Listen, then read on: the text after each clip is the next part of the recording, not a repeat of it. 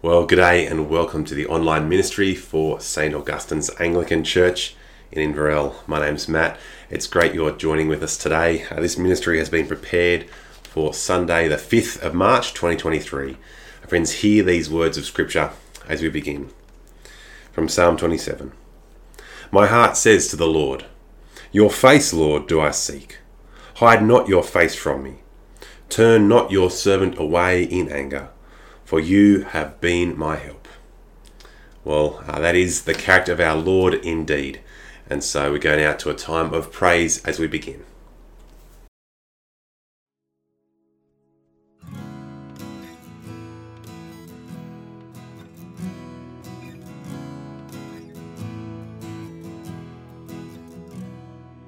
Praise to the Lord, the Almighty, King of creation. Oh, my soul, praise Him, for He is your health and salvation. All you who hear, now to His temple draw near. Praise Him in glad adoration.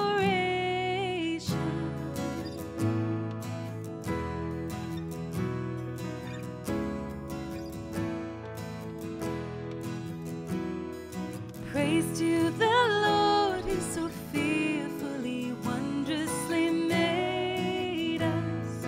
Shelters us under His wings and so gently sustains us. Have you not seen? All you have needed has been granted because He ordains it.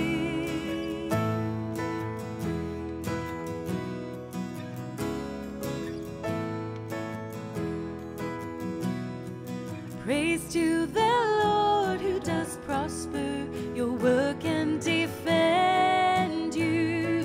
Surely His goodness and mercy will daily attend you.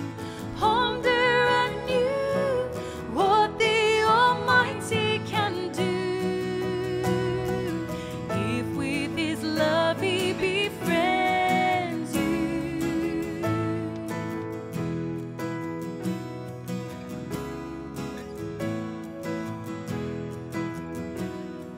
Praise to the Lord, oh let all that is in me adore Him.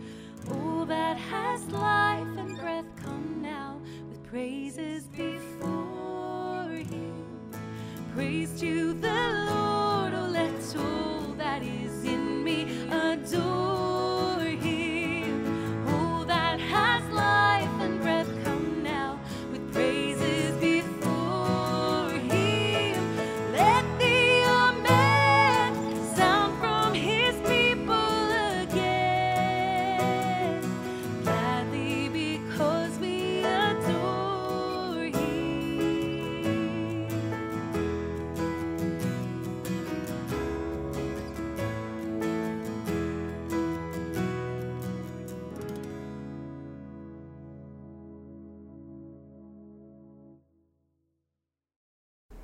Well, as we turn to God's Word, let me pray as we do that. God our Father, help us to hear your Son. Enlighten us with your Word, that we might find the way to your glory. Grant this through our Lord Jesus Christ. Amen. Well, our Bible readings begin today in Isaiah 49, verses 1 through to 6. Our psalm for today is Psalm 51, 1 through to 12. And our New Testament passage that I'll share from in just a moment is from Acts 9, verses 1 through to 20. Acts 9, 1 through 20. Pause the video, read that now. I'll read it with people you are watching with, and then we'll come back in a moment and I'll speak from that.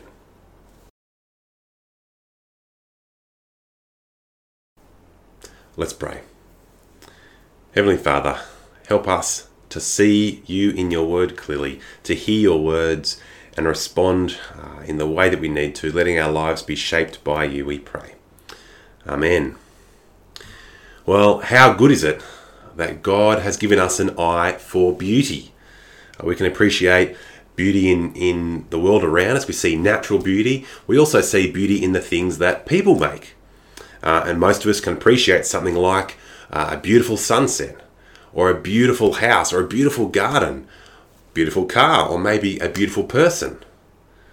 But another type of beauty that we can see and appreciate is when we see a spectacular transformation, perhaps. It might be in some of those things I've just said. We see the sky transform at night time. Maybe we take delight in watching the block and seeing this derelict house turn into this beautiful 21st century modern living masterpiece. Or maybe we sit back and admire our hard work as we see our garden that's been transformed and been given new, colourful, vibrant life. Maybe it's as we watch our friend who's been working hard on their project car, turning this old hunk of scrap metal into something that is now their, or even our dream car. Or maybe just seeing a friend go through their own fitness or weight loss transformation. And when we see spectacular transformations like all these things, it can cause us to sit back and go, wow, how good is this? Well, last week in Acts chapter 8, we saw a transformation in the life of this Ethiopian eunuch guy. He's traveling on this long desert road, and he comes to with the help of Philip, recognize Jesus as his Lord and Saviour. Straight after that, here in Acts 9, we find this parallel story of Saul, also travelling on a long journey. And today we see that he too has been transformed. And of all the transformations we see around us in our world, I think this one here in Acts 9 is perhaps the most wonderful transformation of all. Of course, we know what's happening here. This is the conversion of Saul. All right, it's no surprise what's going to happen as we see the story play out before us. And in only a few chapters' time, Luke, the author of Acts, he'll go on to talk about this Saul as Paul. Right, he's given a new name to match his kind of new life in Jesus. And I think this transformation is one worth us just pausing and reading with fresh eyes. And I think that because for those of us who belong to Jesus, and I'm aware that not everyone watching will consider yourselves in that category, but for those of us who do, Saul's story here in Acts 9 is also, in a way, our story. Not that we all go through road to Damascus type experiences, but what we see here is a wonderful reminder of God's grace for us. We're reminded of our emptiness, our need of God, and the greatness of Jesus. And so let's take a look at this story together. Now, throughout the book of Acts, we see the Christian church growing, sometimes by thousands at a time. Sometimes it's by the one lost sheep coming in, like we saw last week.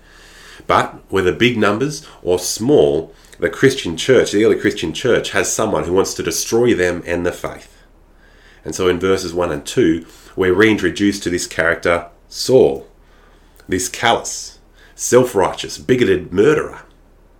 He's a Jew's Jew. He thought that those who follow Jesus, he thought they were a deadly contagion, one that's now spread out beyond Jerusalem. And so while people were giving their lives all around him to Jesus, verse 1, have a look with me, Saul was still breathing out murderous threats against the Lord's disciples. He went to the high priest and asked him for letters to the synagogues in Damascus, so that if he found any there who belonged to the way, whether men or women, he might take them as prisoners to Jerusalem. Now, don't be fooled, he's not some simple legal prosecutor. No. He's more like an executioner. Right? That's his end goal. He wants Christians dead. And in this end, he's like a dog with a bone. He doesn't give up. So convicted is he of what he believes that he's willing to take this 2-week journey on foot. Right? It's over 250 Ks. And what we see now, as he's traveling, is the beginning of a wonderful, dramatic transformation.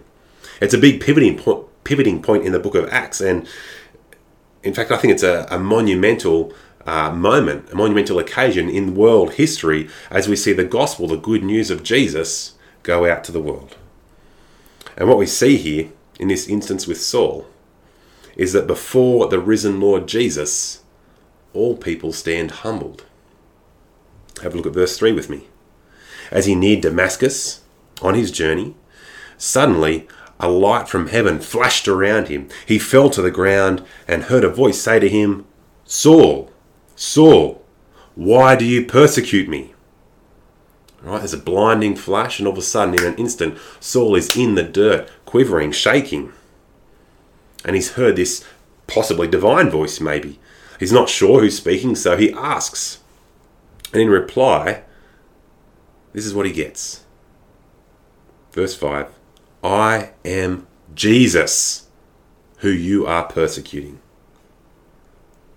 I want you to imagine for me what it would be like for Saul to hear these words. I mean, if you're Saul, you've committed your life to finding and getting rid of those people who speak about the resurrection of a dead man, a man who claimed to be God's son on earth. I mean, everything in your life has been opposed to this. But in this moment, you're brought to your knees. You've heard for yourself the words of the very person you're trying to erase from the history books. And so if you were Saul, how would you feel in that moment? Well, in this moment, Saul is confronted with the most profound truth in the world.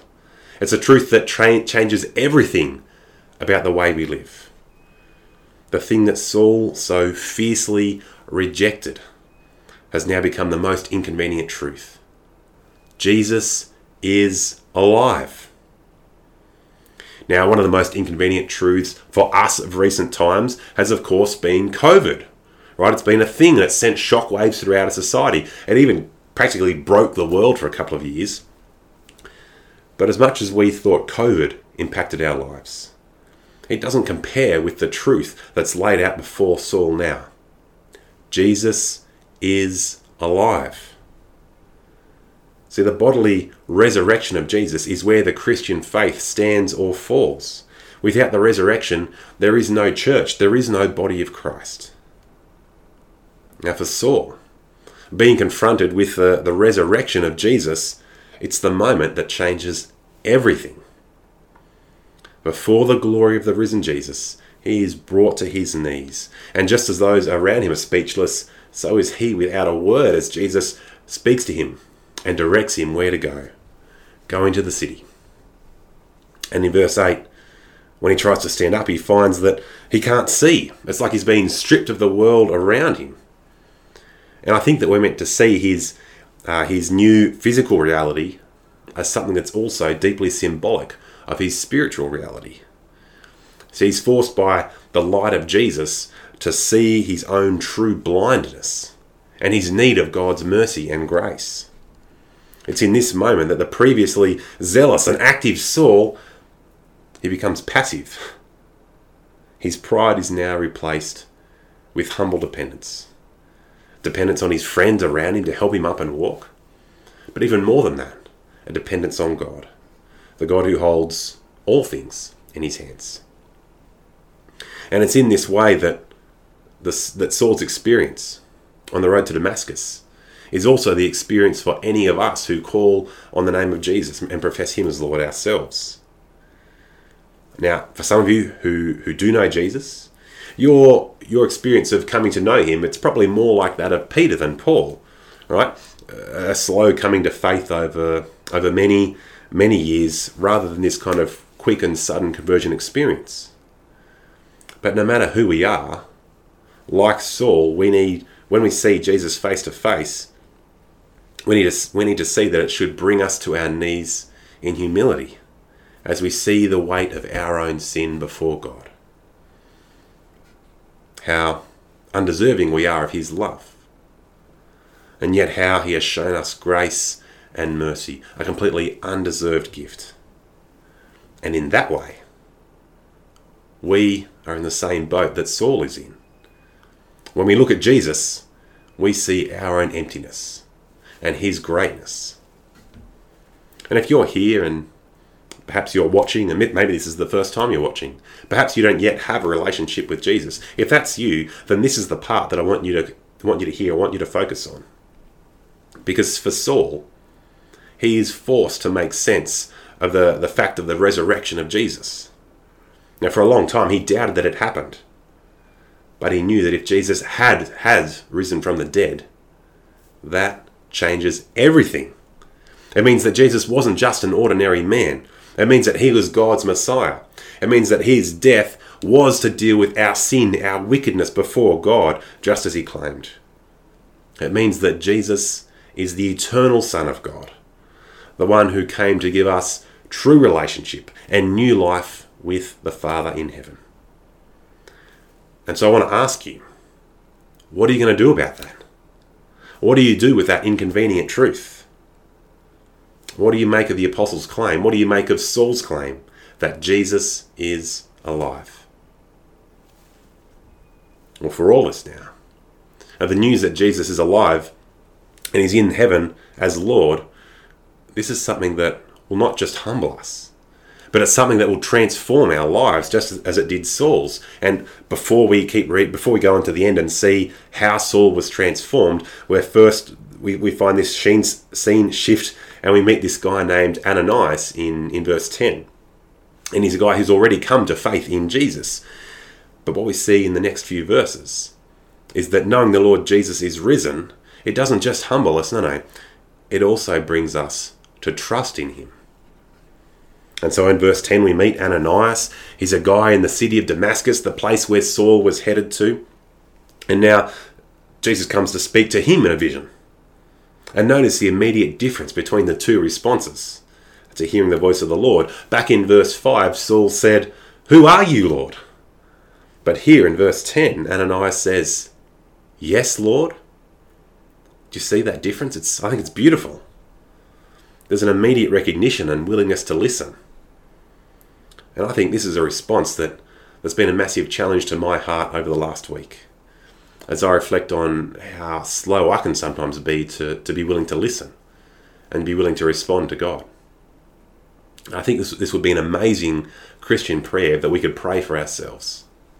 That as we hear God speak to us through his word, that we would be quick to acknowledge that what we're reading is actually his words. That we would be quick to listen, and in doing so, be ready to obey. But of course, while it can be somewhat easy to want to do that in theory, it can be much harder in practice, can't it? And I think we can relate to Ananias in what we see in the next few verses, because it can be hard to trust God, but it can be hard to trust that he knows best when our experiences, when our reasoning, and when our emotions are telling us something different. You see, while Ananias is quick to say, "Yes, Lord," when he learns that what Jesus wants him to do is go to Saul, this Christian killer, he starts to doubt that the Lord knows best.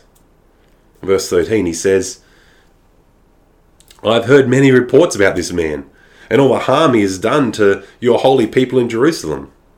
And he has come here with the authority of the chief priests to arrest all those who call on your name." He says, "Lord, are you sure? Lord, I've had experience here before. I don't think this is going to work out well for me." But verse 15 and 16. "The Lord said to Ananias, 'Go. This man is my chosen instrument to proclaim my name to the Gentiles and their kings and to the people of Israel. I will show him how much he must suffer for my name.'" Our view of things is so limited. We can't hope to comprehend all that God is doing in the world in its entirety. But if Jesus is alive after dying on the cross for our sin, knowing that means that we can trust that what God says and that what God does is good, even if we can't see or make sense of it right now. Romans 8:28, this is what Paul says later. He says, "We know that in all things God works for the good of those who love him, who have been called according to his purpose." Now for Ananias, his question is, why would God ever want me to go near this Christian murderer like Saul? Answer: because God knows best. Because God can do the impossible. Saul may be the strongest anti-Christian that's known at the time. He may be coming with all the authority of the chief priests. But God is the one who has ultimate authority in our world and holds all things in his hands and directs things how he pleases. And Saul was the one that God was choosing to use as his spokesperson, as his messenger of the gospel to the Gentiles. And it's this promise that we see play out through pretty much the rest of Acts and quite a lot of the New Testament as well. And so for Ananias, having the reassurance from the Lord that this is part of his good plan, Ananias goes and finds Saul. And do you notice here how he greets him? Can you see the word that he uses there in verse 17? Brother. Brother. You know, there's that saying, you can choose your friends, but you can't choose your family. I think if Ananias had a choice, he would never have chosen Saul to be someone he considered family. But when Ananias places his hands on Saul, he expresses recognition that Jesus has welcomed him into his family. And whoever Jesus has accepted was Ananias' brother, no matter what prejudice or grievance he had against him. I think what a big challenge this is for us as we look around at perhaps people we meet with, at other Christians, perhaps those who we sit in church with. What a challenge. Should I have a disposition of wanting to protect myself and hold people at a distance and hold grudges? Or should I be quick to embrace people and quick to reconcile? Do we think that we actually know better? Or do we need to, like Ananias, be working out what it looks like to trust Jesus here? Well, Ananias goes to the now humbled and dependent Saul, and he brings to him the words of Jesus. And what we see is that Saul is now transformed by the Lord. Verse 18, immediately something like scales fell from Saul's eyes, and he could see again. He got up and was baptized. Now, in the account of his conversion, we find, in fact, there's three accounts in Acts. In the one in chapter 26, we find out there's a little more conversation between Saul and Ananias that happened here.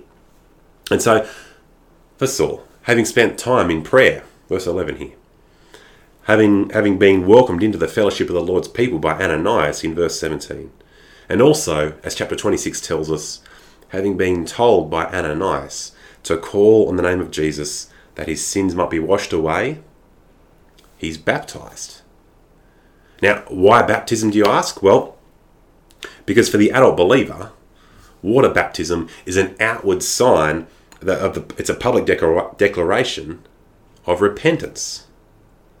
And we saw that in Peter's speeches back in chapters 2 and 3 in Acts. It's a way of saying, I am repenting. I am not my own. I belong to Jesus. And I think repentance is emphasized more than the necessary saving faith here because of what Saul was struck by on the road to Damascus. He knew that Jesus died. And for us, this means that his death was in our place. It means that he has paid what we can't for our sins before God.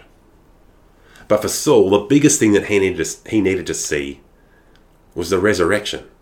He needed to see that Jesus is alive.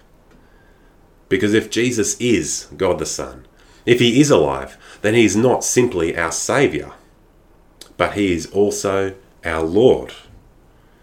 And if he's our Lord, he's the one that we owe our lives to. He's the one the Father has given all authority.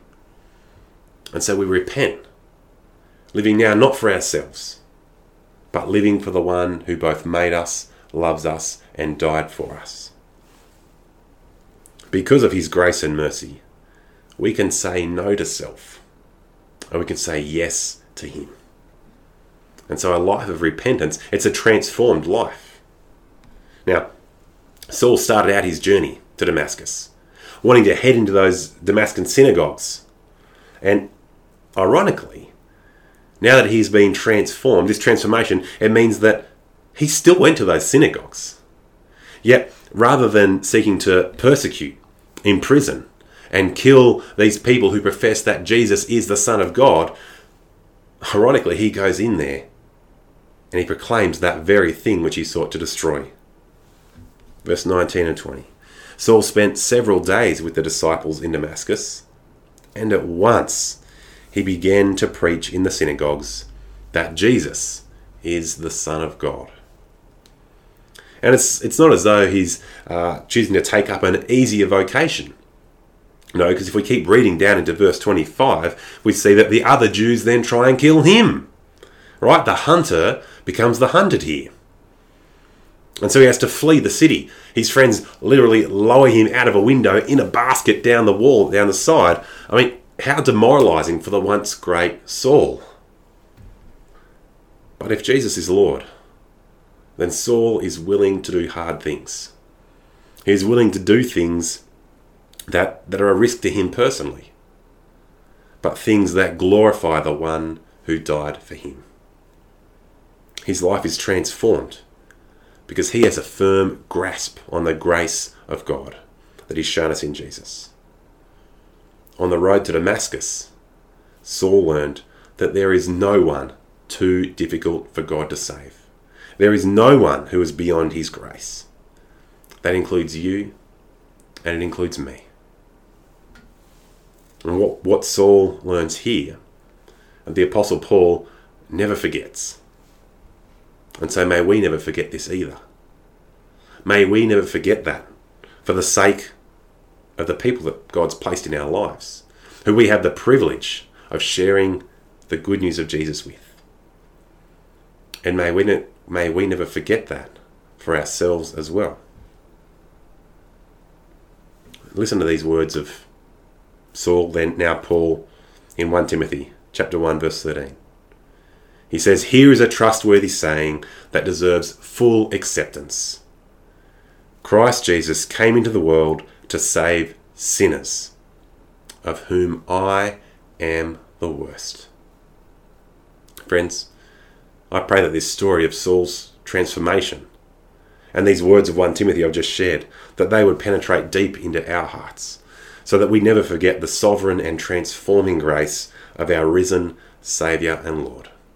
The grace of God that can transform even one so utterly opposed to his will, and use him to speak to the nations the name of Jesus. Let's pray. Heavenly Father, we thank you that your grace is sufficient, that your grace is big and wide. No one is outside of your power to save. No one is too sinful. No one is too far gone who turns and calls on the name of Jesus. Father, help us to really understand that. Place that deep within our hearts so that we would not be prejudiced, that we would not give up on people that we know who don't yet know you. Father, you know all those who you'll call to yourself, and we pray that you might be merciful in using us to that end as well.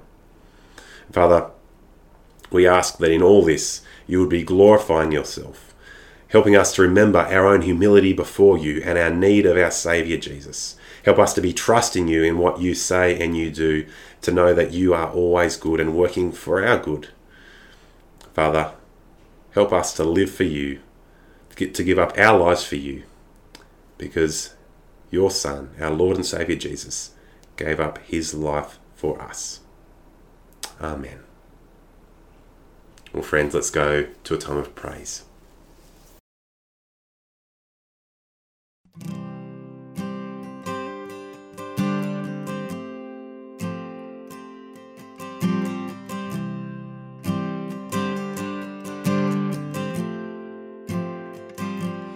Give me an undivided heart that I might fear your name.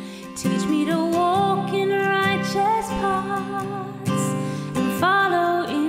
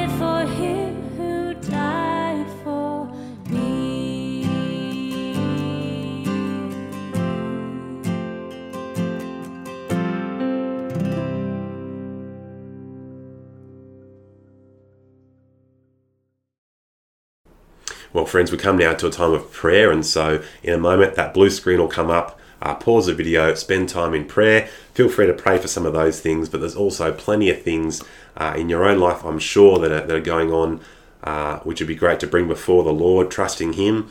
There's plenty of things in our country that are going on at the moment, and things in the life of our church as well. Hopefully you've got a copy of the bulletin. If you get our emails, have a look at that and be committing all things to the Lord in prayer. And let's go to a time of prayer, and then we'll finish with a song.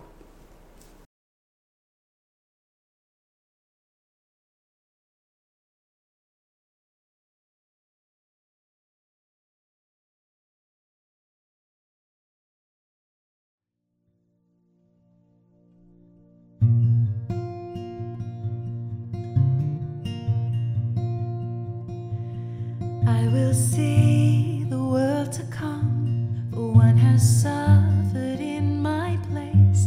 Now there is grace awaiting me.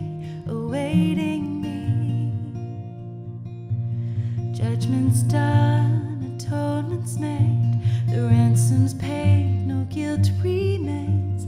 Now there is grace awaiting me.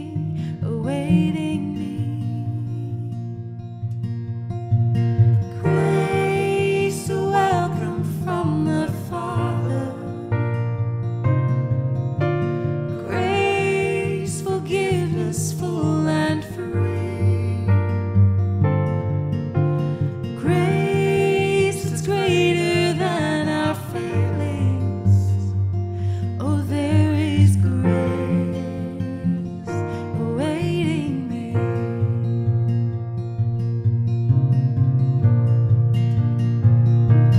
I take comfort in the hope of the thief upon the cross, for I am worthy of as little love as He.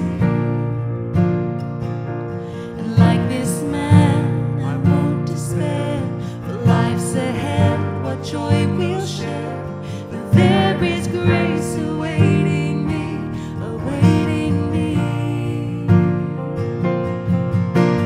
Grace, a welcome from the Father.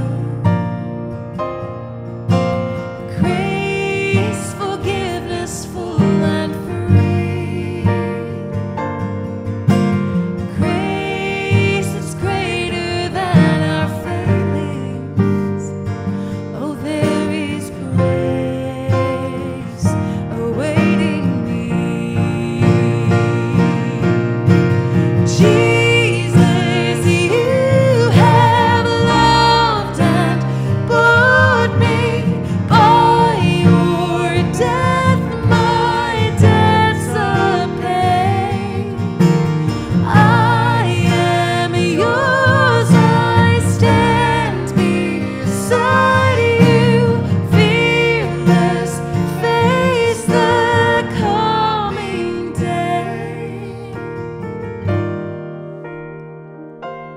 I will see the world to come, despite the sin that I have done. For there is grace awaiting me. All who call upon the Lord will rise to life with peace assured. Now there is grace awaiting me.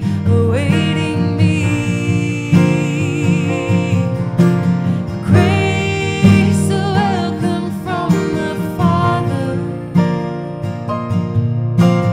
Grace, forgiveness full and free.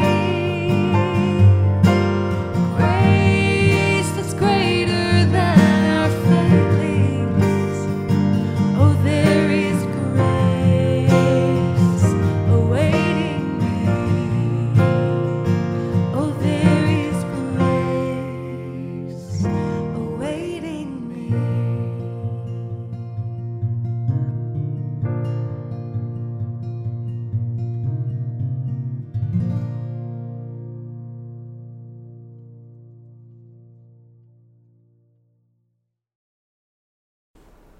Well, as we finish up, I want to leave you with those words I read from 1 Timothy 1 verse 13 again. Paul says, "Here is a trustworthy saying that deserves full acceptance. Christ Jesus came into the world to save sinners, of whom I am the worst." What a great hope. What a great comfort. What a great and marvellous grace that our God has given us in Jesus. We'll see you next time.